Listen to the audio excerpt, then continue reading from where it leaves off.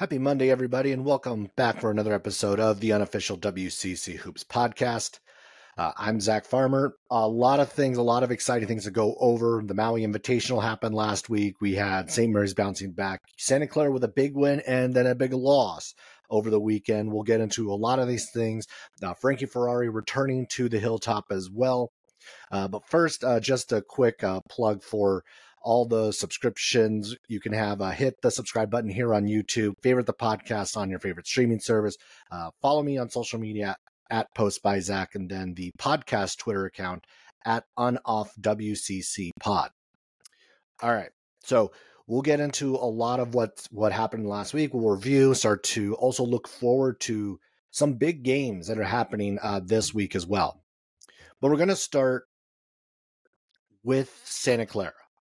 And they split at the Emerald Coast Classic over the weekend and got a big win against Oregon. Yes, a shorthanded Oregon team who were down a couple of their top performers, but they still got an 88-82 win against the Ducks in Florida. They got 25 from Adama Alpha Ball. You got 18.7 rebounds. Christoph Tilley matched Oregon punch for punch all the way through this game. Tyree Bryan was one of the guys I really liked in this game. 30 minutes off the bench, 12 points, 5 rebounds. The Broncos dominated the paint 42-28. Everything seemed to really go Santa Clara's way. Oregon did. It seemed like no one was really able to get any level of separation. Every time Santa Clara went on a run, Oregon would come back. Every time Oregon went on a run, Santa Clara would come back. So it was really impressive to just see how the resilience of this Santa Clara team, how much they were able to push back, fight back. We saw similar things in the Stanford matchup just a couple weeks ago. Second win against a Pac-12 opponent. This one, as of right now, should count as a Q1, so another feather in the cap of this Santa Clara team. And they looked impressive. They caught the eyes of a lot of people around the sport, around college basketball by getting this win, and then set themselves up for a great opportunity to win the Emerald Coast Classic on Saturday against Ohio State. Ohio State, who had beaten Alabama the night before. And in the first half, Santa Clara didn't play well. The offense was stagnant. There wasn't a whole lot of movement, too much one-on-one play. They didn't defend the three all too well. But despite all of that, they only ended up trailing by 8, which I was going into that half thinking, and probably everyone in that locker room was thinking, all right, we played about as poorly as we've played all year, and we're still in this. We can fight this back. We can crawl back into this one. And that was not the case against Ohio State. The Buckeyes ended up shooting 63% in the second half and ended up pulling away. They won Ohio State won 86-56. So Santa Clara, coming off a big close win, just completely fell off in that second game, dropping it by 30. Ohio State led in second chance points 14-2. They led in points in the paint 36-26. So the advantage that Santa Clara had in that opener just completely got flipped on them in that second game. Adama Ball with 13. Carlos Marshall Jr. couldn't really get going. Christoph Tilley had foul trouble early, and that really hurt him trying to get into a rhythm. But then also he had some trouble with the Ohio State bigs. There was a lot of challenges that he faced, and it was bad. It's they pulled away late. They pulled away in that game. And the one thing that at least Santa Clara can come out of this weekend is still say, bottom line, they picked up a Q1 win, and they now have a Q1 and a Q2 victory both away from home. And this is a good thing for Santa Clara. Obviously, Saturday was an awful thing. It would have been much better had they been able to stick close to Ohio State, especially in that second half, to make their resume look at least a little bit better. Because as we've seen even recently with St. Mary's, those devastating losses can come back to bite you. But at the very least, this happened against a good team. This is not happening against a bad team. And Ohio State looked really, really good over the weekend. I'd expect them to be in a lot of people's top 25s come Monday. And this is where we kind of have to start to think, what is the Santa Clara team going to be? This is starting to look like a team who, as we have talked about in the preseason, as they started 6-0, or as they started 5-0 going into the Oregon game, this is a team that is set up they're in position to be in position to get an NCAA tournament berth. They have the remaining schedule that I think sets them up well. They've already done the things that they should have done to this point. And these pieces are starting to come together. And I think there was some benefit to play maybe a bit of a softer schedule early, as you had a lot of new pieces on this team before you saw some of these better teams. So before we go any further, I'm going to bring in Santa Clara play-by-play man Anthony Passarelli, and he and I will talk a little bit more about what he has seen from the Broncos to this point. All right, we're going to continue talking about some Santa Clara basketball with the voice of the Broncos, Anthony Passarelli. He was down in Florida for the tournament. How was your Thanksgiving? How was the weekend? And we'll just start there. How was Thanksgiving for you? Yeah, Thanksgiving was great. I mean, it's, we love, you've talked to the other broadcasters. We love what we do. Sometimes that involves travel on the holidays. So Thanksgiving was great. I met up with the team in Florida from my family vacation with my wife and kids and mother and father, and got to Niceville, Florida, which is on the Panhandle, kind of in between Mobile and kind of Orlando, I guess, generally. I'm probably going to be in trouble for that, but it was great. Thanksgiving was great. Met up with the team in time to get ready for the game. Beautiful weather. So yeah, Thanksgiving was great. I hope you had a good one too. Yeah, a little bit of traveling here in the Bay Area, but overall it worked. Like everything worked out. And during this weekend, I was watching both of these games for Santa Clara, watching that game against Oregon on Friday, watching the game against Ohio State on Saturday. And we'll start with Friday because this was one of the better wins we've seen Santa Clara, a non-conference win Santa Clara's had in a long time. Yep. And this we got to see a lot of different things out of this team. Adama Alpha Ball really stepped up. We had a great game from Christoph Tilley. I was really impressed with Tyree Bryan in that one. So just kind of take me through your impressions of what we saw against Oregon.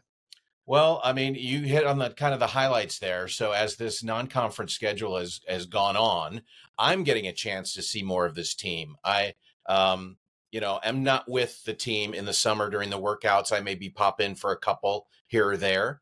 And then I'm getting kind of to familiarize myself with these guys. So many new faces, 5 new starters, essentially, from last year's team. And you're right. Adama Alpha Ball, a couple years at Arizona, but I don't think he played 60 games in 2 years, maybe 50 games in 2 years. And just seeing him grow in non-conference and get confidence, something Herb Sendick and I talked about after the Oregon game. That and it being a team effort. So you mentioned Christoph Tilley having a good game as well. He's getting comfortable. He wasn't really a starter. Christoph wasn't until the end of last year, his true freshman year. So he's growing and playing well. You mentioned Tyree Bryan. There's a player that came in through the transfer portal, and he has looked fantastic.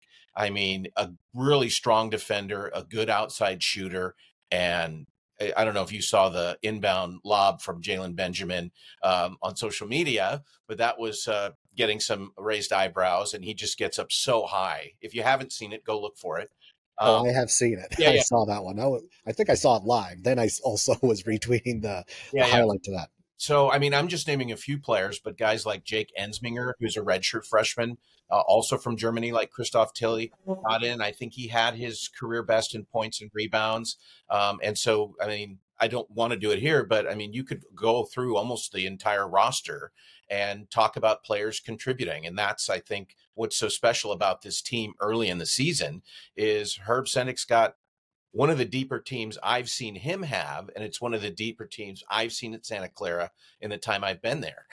here. So it's just real exciting right now. And sure, things didn't work out the way we wanted to at Ohio State, or way that the team wanted to against Ohio State. We can talk about that a little bit. But yeah, that win against Oregon was pretty special. And anytime you beat a Pac-12 school for however long they're a Pac-12 school now with the clock ticking, it's pretty special as well, because obviously they're West Coast conferences.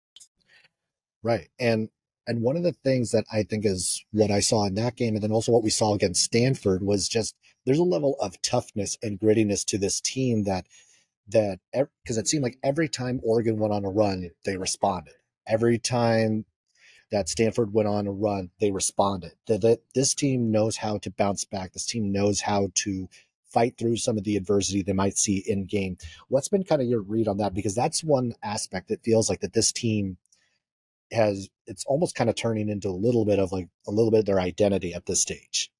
Yeah, I think so. And I think a lot of that has to do with player experience. So when you go through the portal, you're able to bring in some graduates.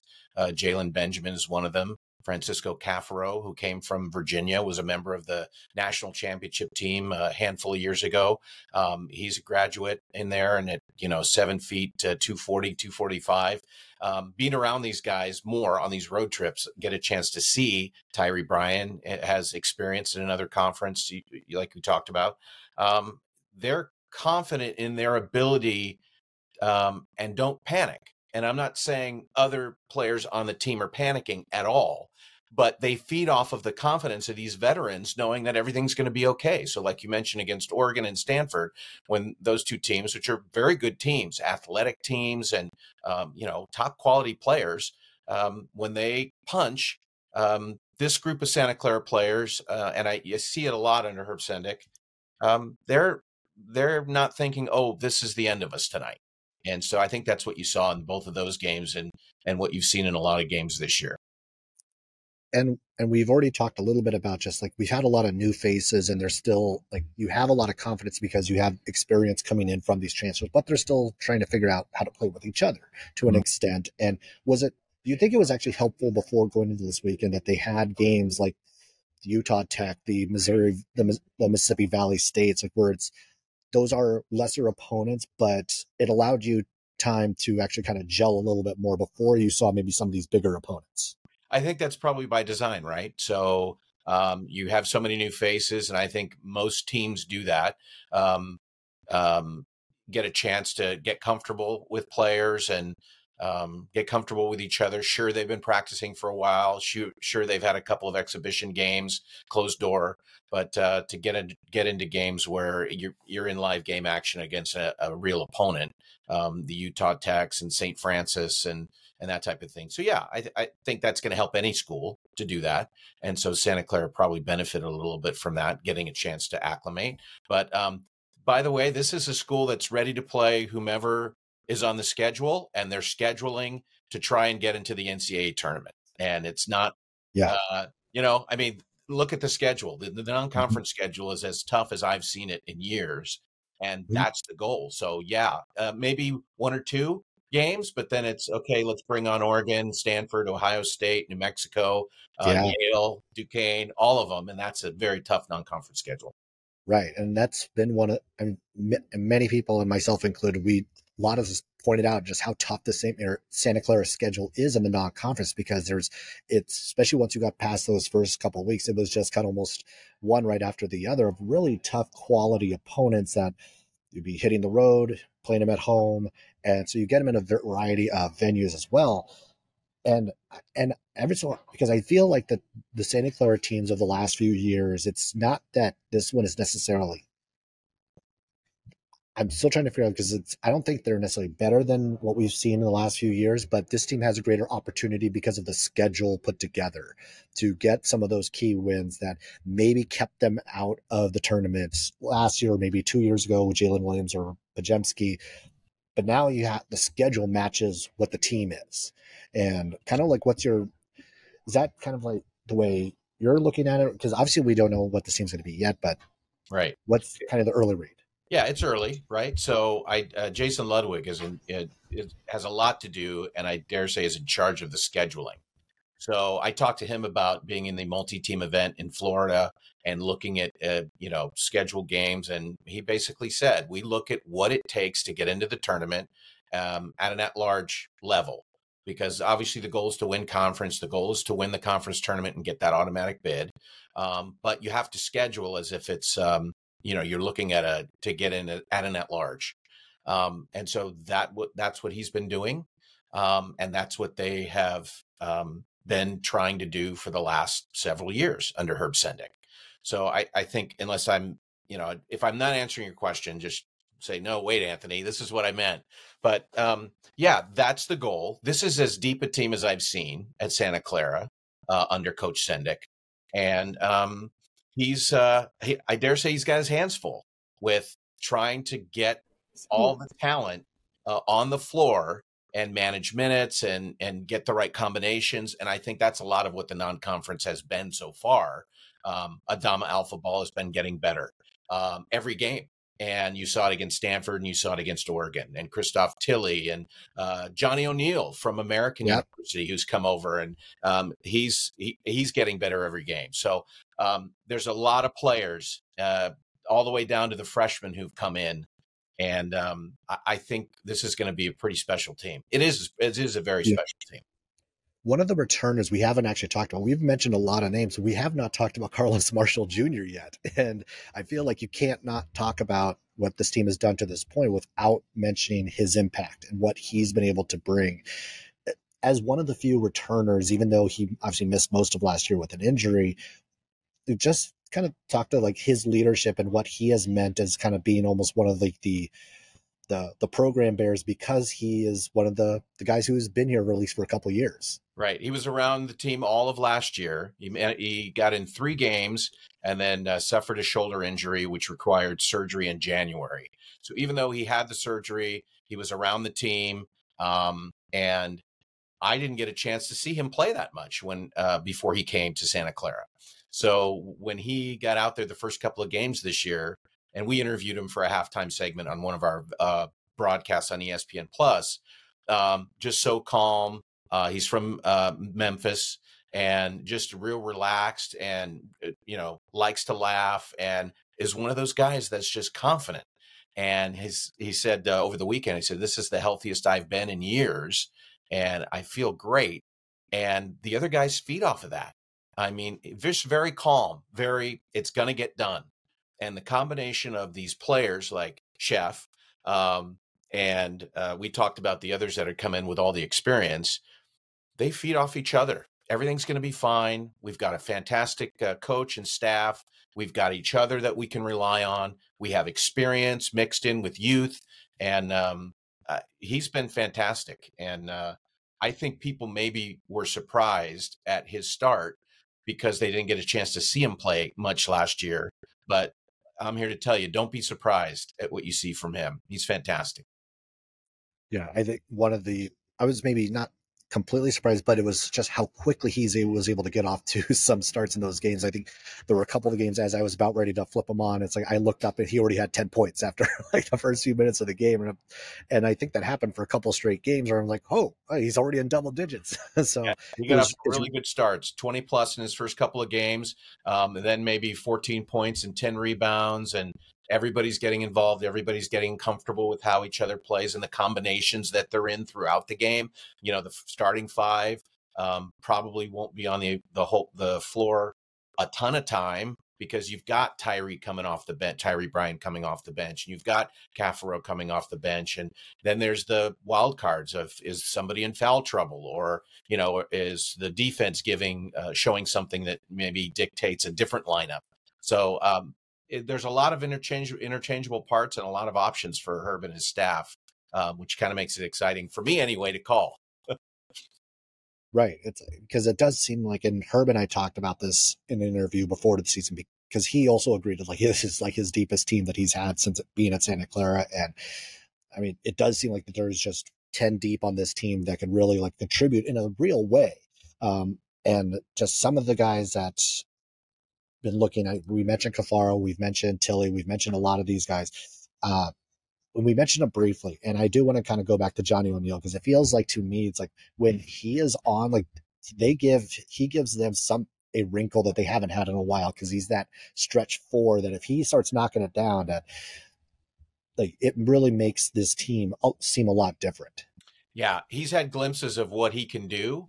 I don't think he's fully hit his stride at Santa Clara, Mm-hmm. but I expect it to be soon. Now, that's just on the offensive side of things, right? Yeah. So he's still rebounding, he's still blocking shots, which is what he did very well at American University. I think I haven't looked at the numbers yet, but I'm pretty sure he leads Santa Clara in block shots right now.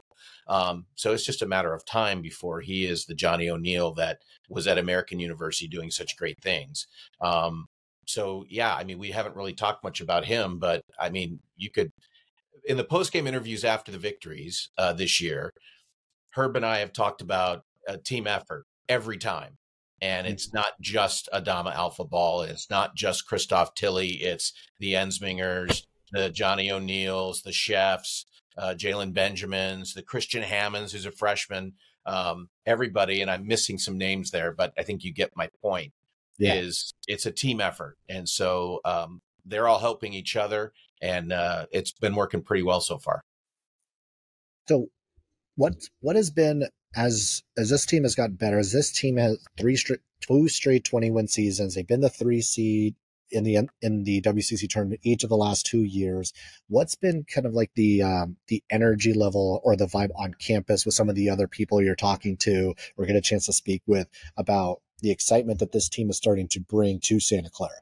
Tons of excitement from boosters I've talked to. Renee Baumgartner, the athletic director, has done a fantastic job. There are new buildings on campus. It's not just around the basketball program that's built the excitement. Santa Clara baseball, Santa Clara soccer, men's and women's, golf, you name it. I mean, there's a buzz about the athletics at Santa Clara right now, and basketball is at the forefront of that. It's exciting. I think this is my 17th year. It's exciting to be able to say, oh, look, Jalen Williams was here 2 years ago, and now he's runner-up rookie of the year, and now he's the starting lineup for the Thunder. And, oh, Brandon Pajimski comes back and works out before the Warrior season started, and you run into him at a soccer game. And it is kind of cool to see these guys who haven't changed, and they're still very proud of Santa Clara, and they're around talking to their former classmates. The vibe is really good. And I think I asked a really dumb question, which if you've listened to any of my interviews, you know, is not uncommon. To Herb, I said, so this program's on a different level, isn't it? And he looked at me because of course it is. The program's on a different level over the last handful of years. Yeah. And his staff and he and Renee in the athletic department and everyone associated with athletics at Santa Clara has had a hand in this buzz. So it is very exciting. Yeah, I'm excited to see where this team can go. I've long said that Santa Clara is probably like the sleeping giant of the WCC because of the resources and what Santa Clara has the potential to do. We know in decades past that has been the case, and now it looks like Santa Clara is starting to kind of bring some of that back and be in the mix, because of this, they've set themselves up to be in the mix, to pick up a few more wins, be in that conversation for an at-large once we roll around to Selection Sunday. So I'm just going to wrap this up real quick. So Anthony, thanks for hopping on. Thanks for chatting about Santa Clara basketball. I mean, the weekend, even if it ended on a sour note, got a good win against Oregon. This team is looking good, and there's plenty of opportunities left on the schedule before we get to conference in only a little more than a month. It's kind of scary to think that we're only a month away from conference play. Well, if I know you're following the team closely, if any of your viewers are kind of on the fence about, should I check out Santa Clara? Should I go see them play? Get off the fence. You should. And get off the fence. Something special's happening. Yeah. All right. Thanks for hopping on, and I'll catch you down the road. Thanks, Zach. Appreciate it. So I want to thank Anthony Passarelli for hopping on one more time. Great to talk Santa Clara hoops with him. So this Santa Clara team started the season KenPom 150. Last week they were at 115. After the Oregon win, they jumped up to 95. And then after the Ohio State clobbering, they dropped back to 125. So there's still a lot of like variables happening here. It seems ridiculous that they dropped that much after a loss to Ohio State, to a team they were supposed to lose to. Yes, it was by 30, and they went down by 30, but that still seems like a bit of an overcorrection in the numbers, but those are the numbers. But there's a lot of tests left for Santa Clara, a lot of time for them to build the resume, to continue to build the resume as we get deeper and deeper into the season. December is going to provide plenty of tests. 2 Pac-12 schools in Cal and Washington State.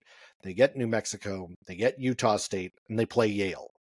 A lot of top 100 teams in here. Cal obviously not one of those top 100 teams, but 2 more Pac-12 schools. You have a couple of teams in the Mountain West who are going to play a factor. You have Yale, who's the favorite to pick the Ivy, has already seen a couple WCC teams already.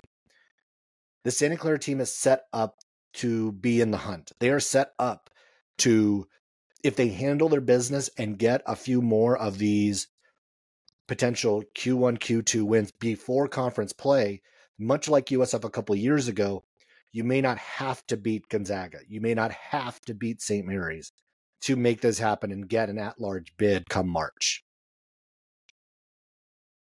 And speaking of the tough part of the schedule, Gonzaga just wrapped up the Maui Invitational in Oahu. They went 2-1 with wins over UCLA and Syracuse, the one loss coming against Purdue.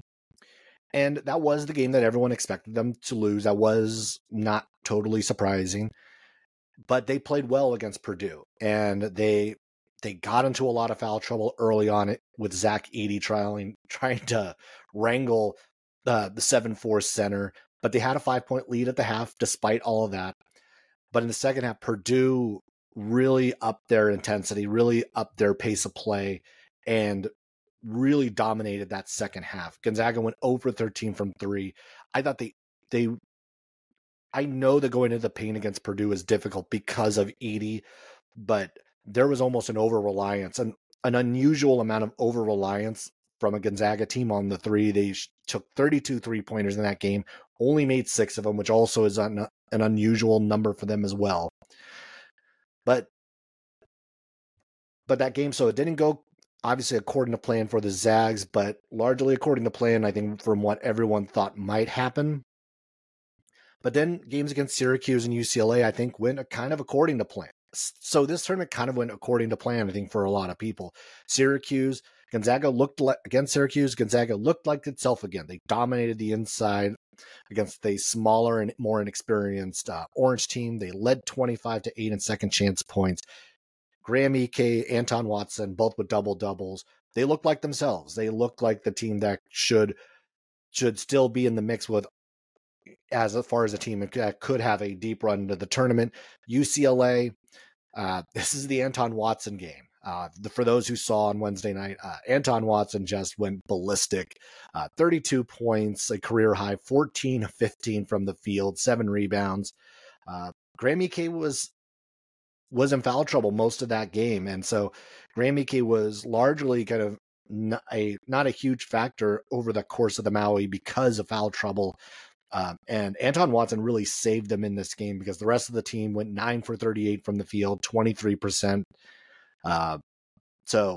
And this was not a game that was reffed very well. There were a lot of foul calls all over this weekend. The refs were a little bit too much the star of the show all weekend at the Maui. So all that said, they got a win against UCLA. They get a win against Syracuse. They dropped a close-ish one to Purdue. And they're sitting here at 4-1. We know that Gonzaga's schedule still has a lot left on it. But this week, my player of the week, Anton Watson, 17.7 rebounds. He shot 66% from the field. He did about everything you would hope for, especially in that game against a UCLA team that they are very familiar with. And there were a few things that stood out to me about Gonzaga over the weekend, and nothing of this has to do with Anton Watson. Number one was the confidence of Nolan Hickman. Nolan Hickman looks so much more sure of himself now. He looks so much more decisive. Even if he didn't shoot terribly well over the weekend, he went 5 for 14 against Purdue, but he looked so much more confident in the decisions he was making. He looked like he knew, he was sure of himself that he was going to take these shots, the passes that he was going to make. Where a year ago, it didn't look like that. There was still it looked like there was some second guessing, some hesitation in the decisions he was making. And that's gone. This guy looks so much more like the guy I think many people had hoped to see a year ago. And so it's just taken him a little bit more time to grow into the role that he now is in. And also having Ryan Nembhard next to him is a huge help to that, because as many of us predicted, sliding over to the 2 guard was going to help Hickman a lot. And so far it has. Next thing that stuck out to me was Dusty Stromer's constant activity. He is doing so many of the little things well. He is getting the loose balls. He's playing solid defense. He's making the right pass. He's being really unselfish on this team as he's trying to fill the role that Steele Venters vacated after the injury. But he's a guy who already has Mark View's trust. He played all 40 minutes against UCLA. He's been playing a ton of minutes as a true freshman. That should show everybody just what we should really expect from Dusty Stromer, because we don't see a whole lot of freshmen get immediate minutes and get heavy minutes like this early on from Mark View, and Stromer's getting it, and partly out of necessity, but he's played well. The shooting isn't there yet. He's still only shooting 29% from the field, which is obviously not good. But clearly he's doing a lot of the little things to help this team win. And this is sort of related. The other thing that stood out was Gonzaga's lack of depth, at least against good teams. These were 3 of the better teams that Gonzaga is going to see all season. And only 7 players played more than 10 minutes in any one of these games in Hawaii. And it was the same 7 players. 3 played all 40 minutes against UCLA, Nembhard, Hickman, and Stromer. We saw far less of Braden Huff in these games. He was not the standout offensive player that we saw the first couple weeks of the season. He only averaged 5 points per game over the weekend, 35% from the field, 14 field goals attempted, 10 of which were threes. So I think there's a little bit of concern over the depth of this squad and the number of minutes that are going to have to be logged by everybody else. The number of minutes are going to have to be logged by a Ryan Nembhard, by a Nolan Hickman, by a Anton Watson. And yes, these guys are veterans. They know what the deal is, and we know that Mark View typically doesn't go deep into the bench anyway. But it usually takes him a little while before he figures out who those guys are. And we have seen some moments, and obviously it's not like nobody else is playing. We've seen moments from some of the others coming off the bench but I don't think we've seen anything consistent enough to show that, to this point, obviously long way to go, that it's going to be we're going to see much more than these 7 on a regular, consistent basis when the time comes to win a game, when the time comes to play a tough team.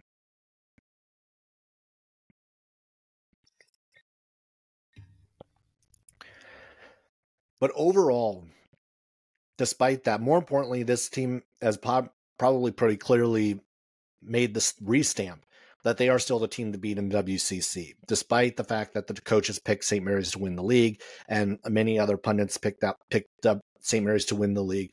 I won't keep a reminder of, because yes, I am a St. Mary's person. I did not pick St. Mary's to win the league. I also had Gonzaga because I couldn't do it. Until proven otherwise, they are the team, and right now they still look like that team. And it's also why right now, for this week, their performance in the Maui, Gonzaga would be my team of the week as well. So player of the week, Anton Watson, team of the week, Gonzaga. And this Gonzaga team has another really tough opponent coming up. USC this coming Saturday. Gonzaga does have a game in between, but the highlight of this is going to be this December 2nd matchup in Vegas against the Trojans. USC is 4-2. They have wins over K-State and Seton Hall. They've also lost games to Oklahoma and UC Irvine at home. Bronny James has begun to practice, but it's still TBD on his timeline back to playing. But going into this one, this is going to be, I think, one of the better tests for this team, especially for the backcourt, for Nembhard and Hickman. Boogie Ellis coming into this one, 6'3", fifth-year guard, 20 points per game. He's a 40% three-point shooter. This is a guy who takes more than half his shots from three to this point of the season. 3.6 assists a game as well. So you're looking at him. He's going to be a playmaker for this team. You have a lot of guys who are going to have like really good playmaking abilities on this USC squad. And so for Gonzaga, it really is going to be a matter of keeping them in front of you, protecting the paint, and then obviously cleaning up rebounds. That's kind of like going to be the formula for this one. And yeah, that's kind of a general formula for a lot of games. Boogie Ellis is one of the guys you have to watch out for. Isaiah Collier, 6'5" freshman, he's another guy you have to watch out for. He's going to attack the basket, 52% from the field early on, 18 points per game. He's the Trojan second leading scorer. Kobe Johnson as well, right around 15 points per game to this point, 3 steals a game for the 6'6" wing.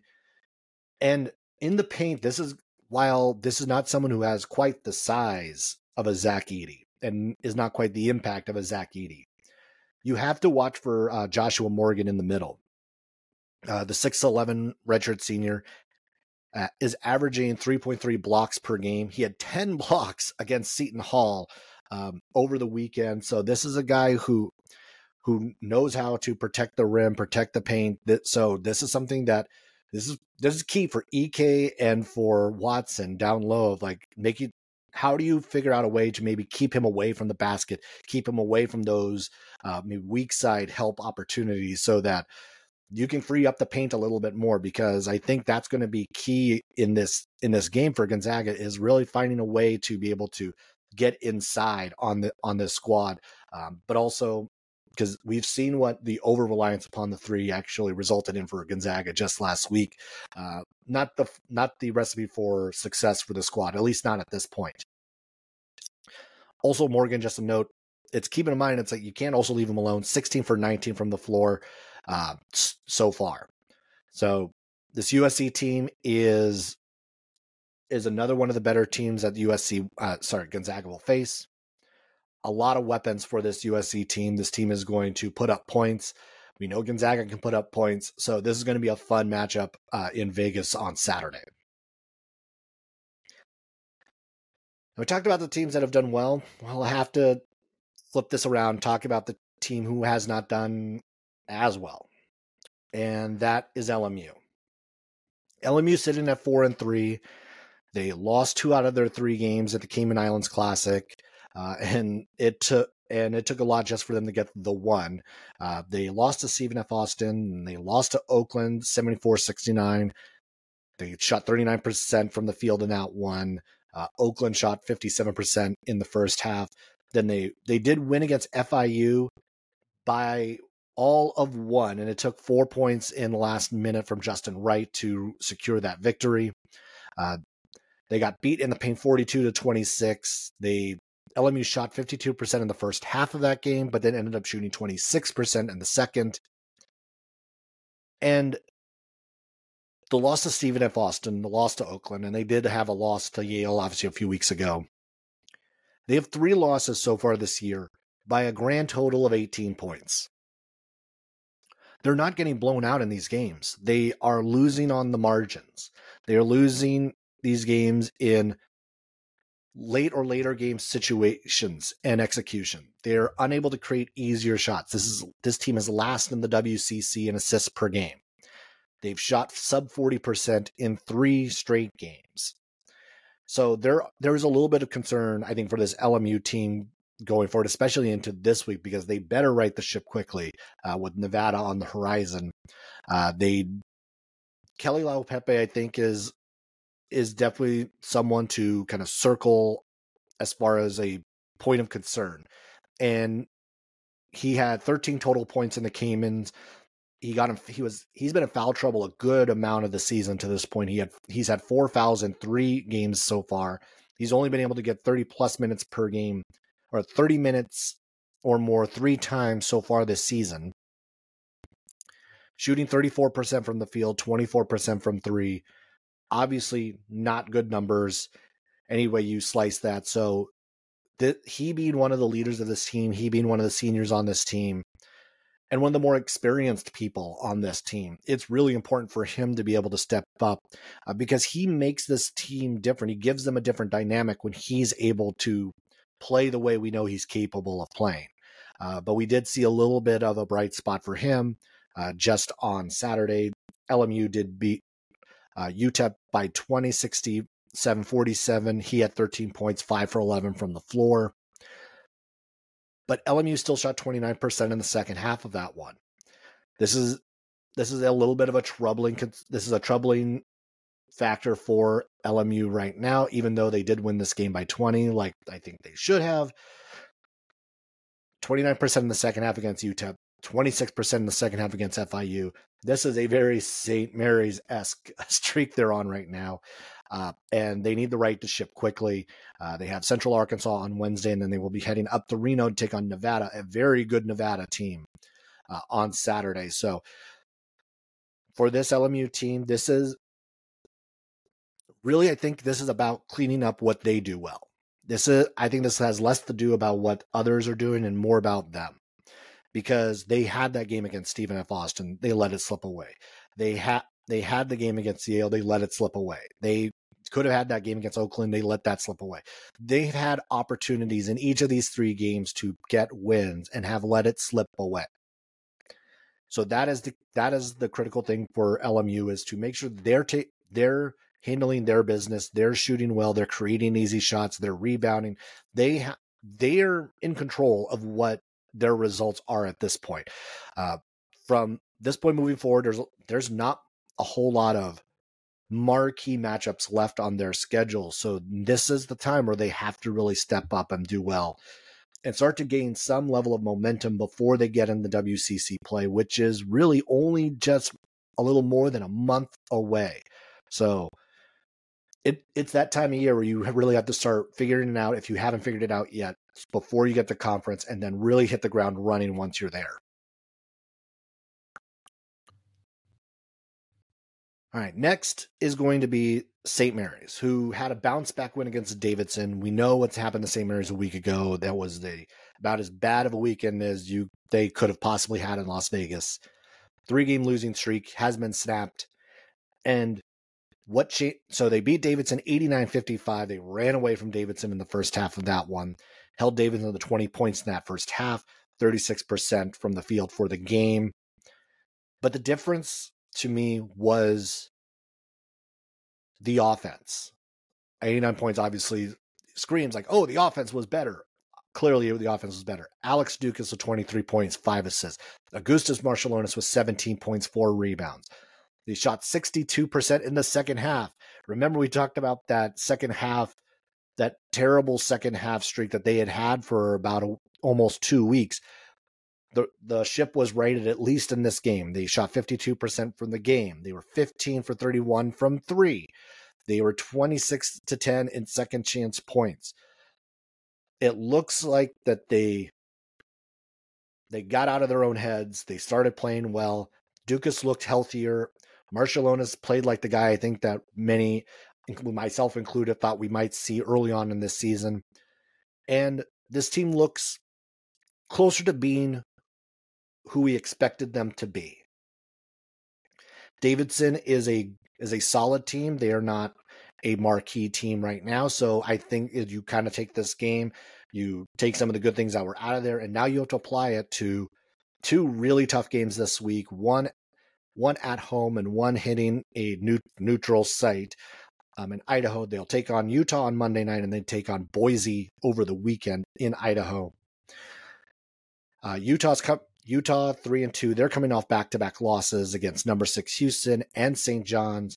The key here is there are a few keys, and Brandon Carlson, the 7-foot center, is a start of that. 19 points per game, 6 rebounds.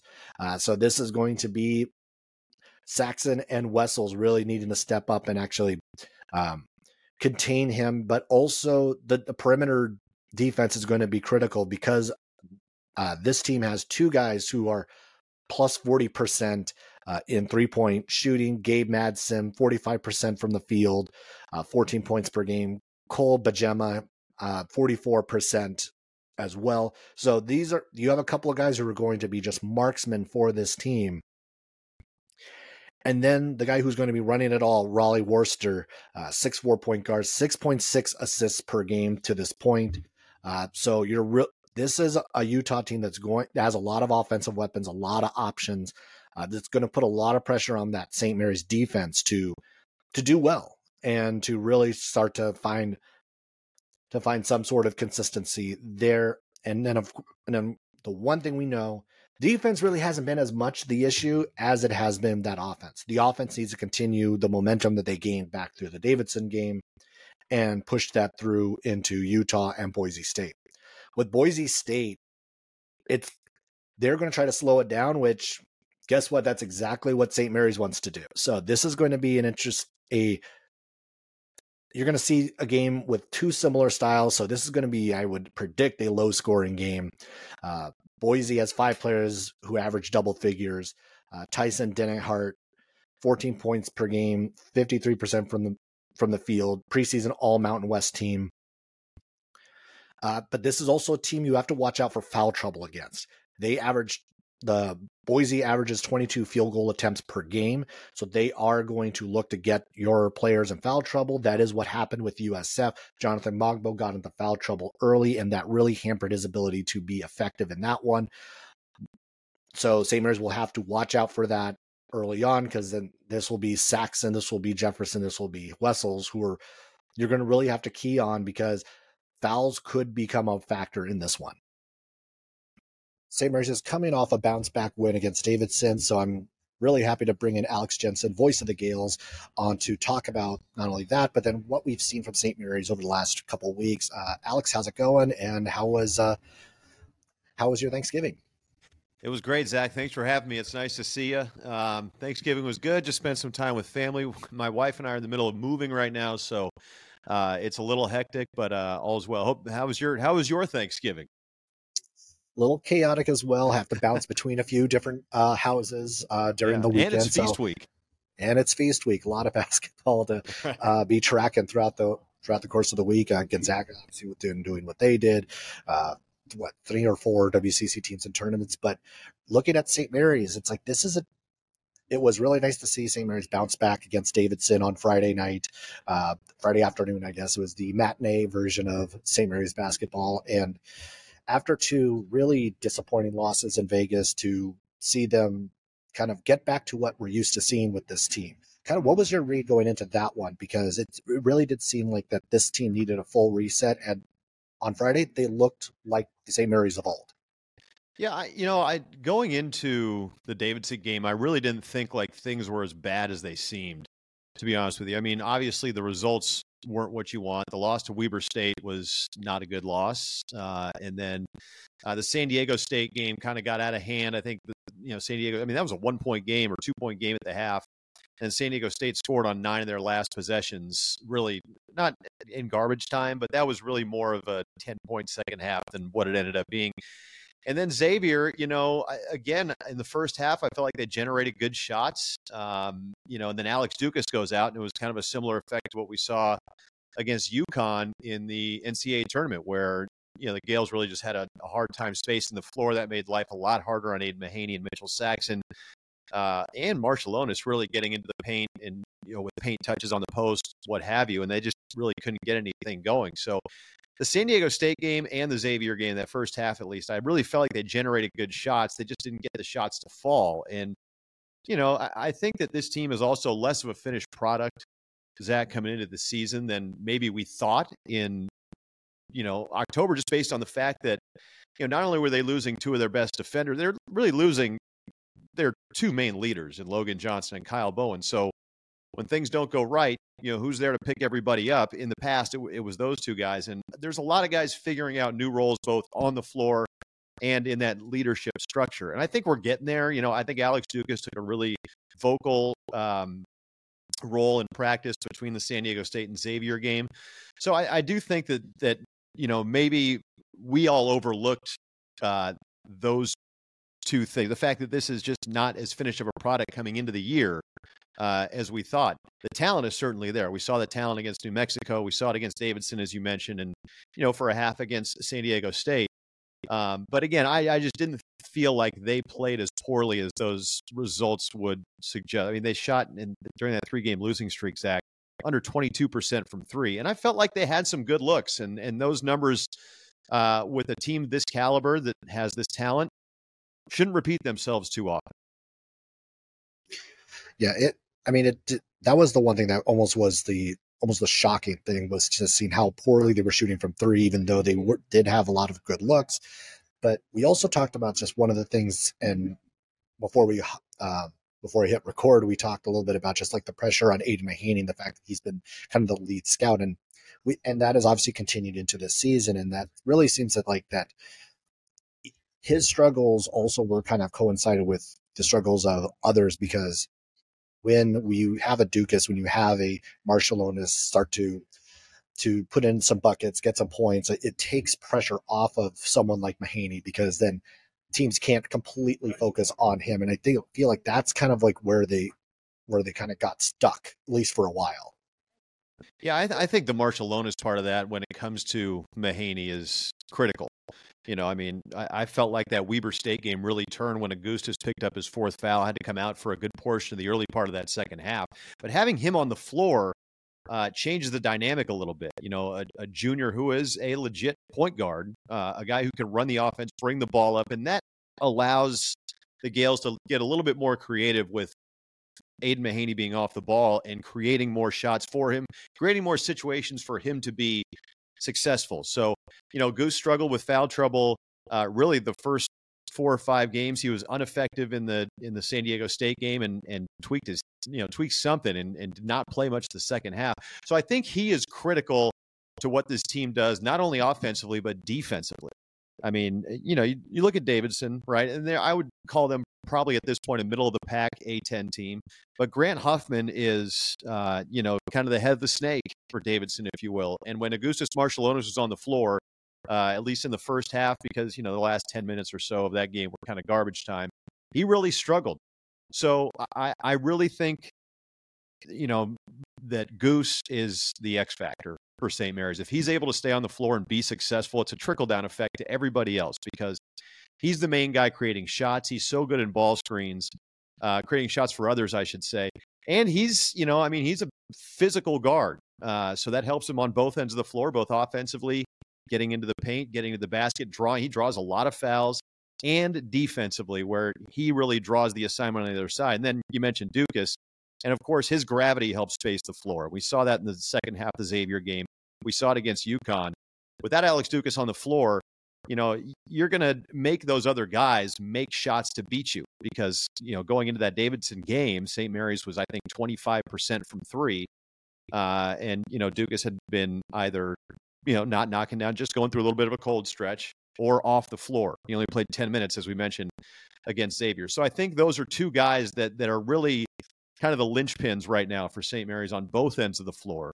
Marciulionis, his ability to run the offense, allow Mahaney to play off the ball a little bit more, and Dukas' gravity and his shooting ability. I think those two guys are critical.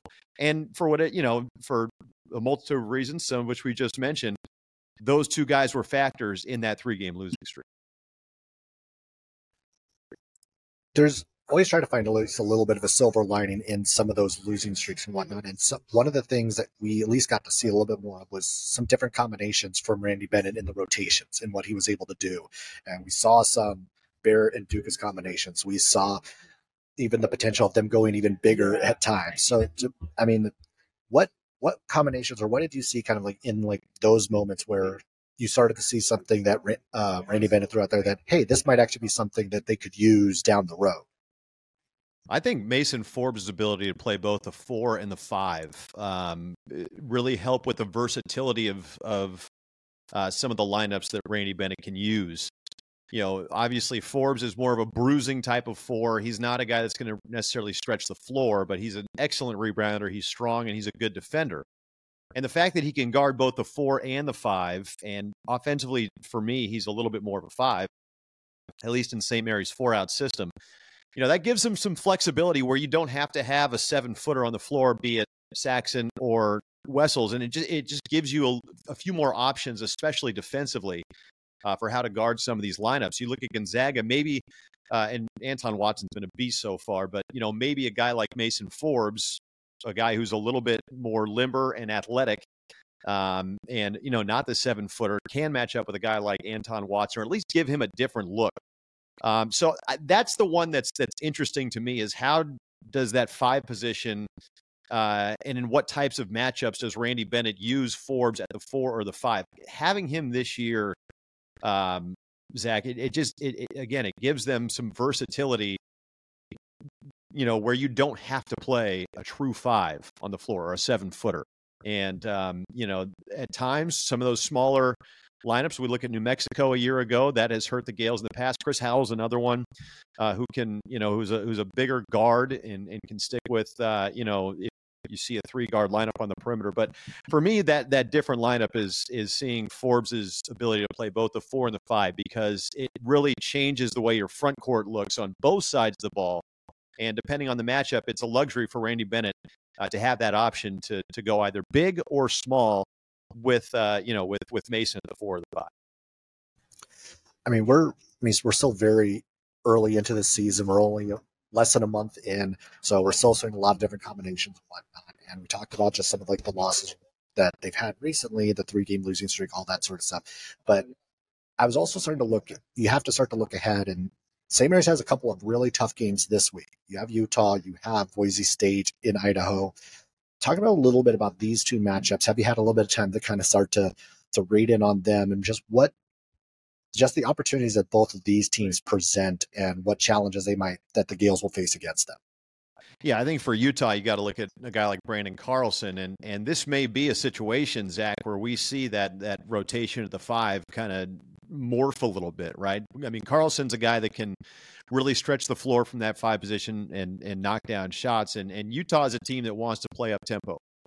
So we'll see how they do, and we know it's easier to slow the game down than it is to speed it up. At least, we've seen the Gaels over the last handful of years. There have been certain instances, of course, Gonzaga does it better than anybody. But it'll be an interesting matchup at the 5 because, the Gaels have that traditional back of the basket, Saxon, Wessels. Again, you have the option to play with Mason Forbes, but Carlson's been the Utes' best player, and Utah has. I know they've lost 2 in a row, but a win over Wake Forest. Outside of Houston and St. John's, those 2 losses, they haven't played anybody else in the top 75. So going on the road is going to be an interesting one for Utah, who's coming into play at 45 in KenPom. Just looking at their KenPom profile, Zach, that their adjusted tempos in the top 105, and we'll see when we get closer to the game, which is tomorrow, if the Utes are a team that needs transition to score. I think they can score in the half court.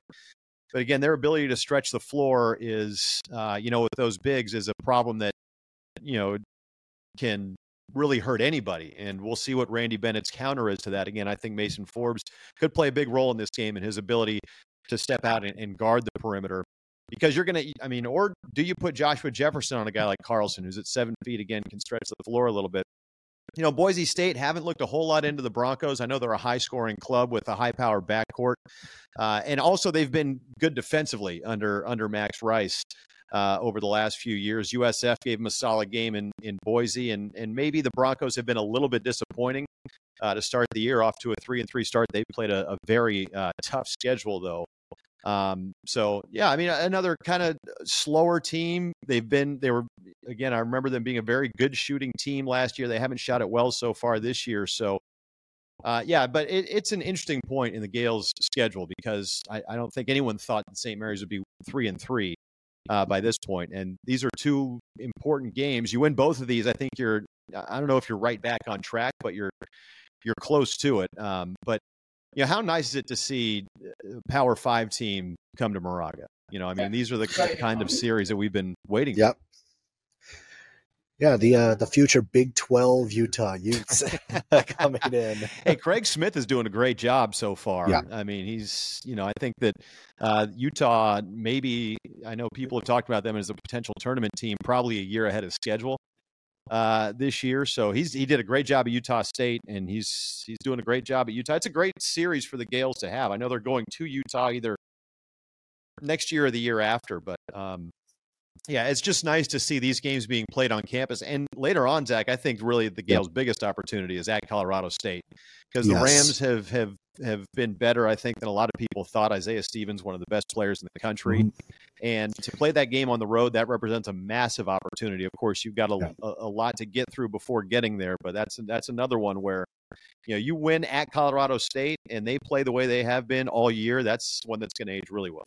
That is, yes, I agree. It'll age well, and that'll be a huge feather in the cap for this team if they can get that one. Also, because Colorado State is a team that they have struggled with over the last couple of years, and they've got them twice, once in Moraga, once up in Fort Collins. So that will be a really fascinating matchup.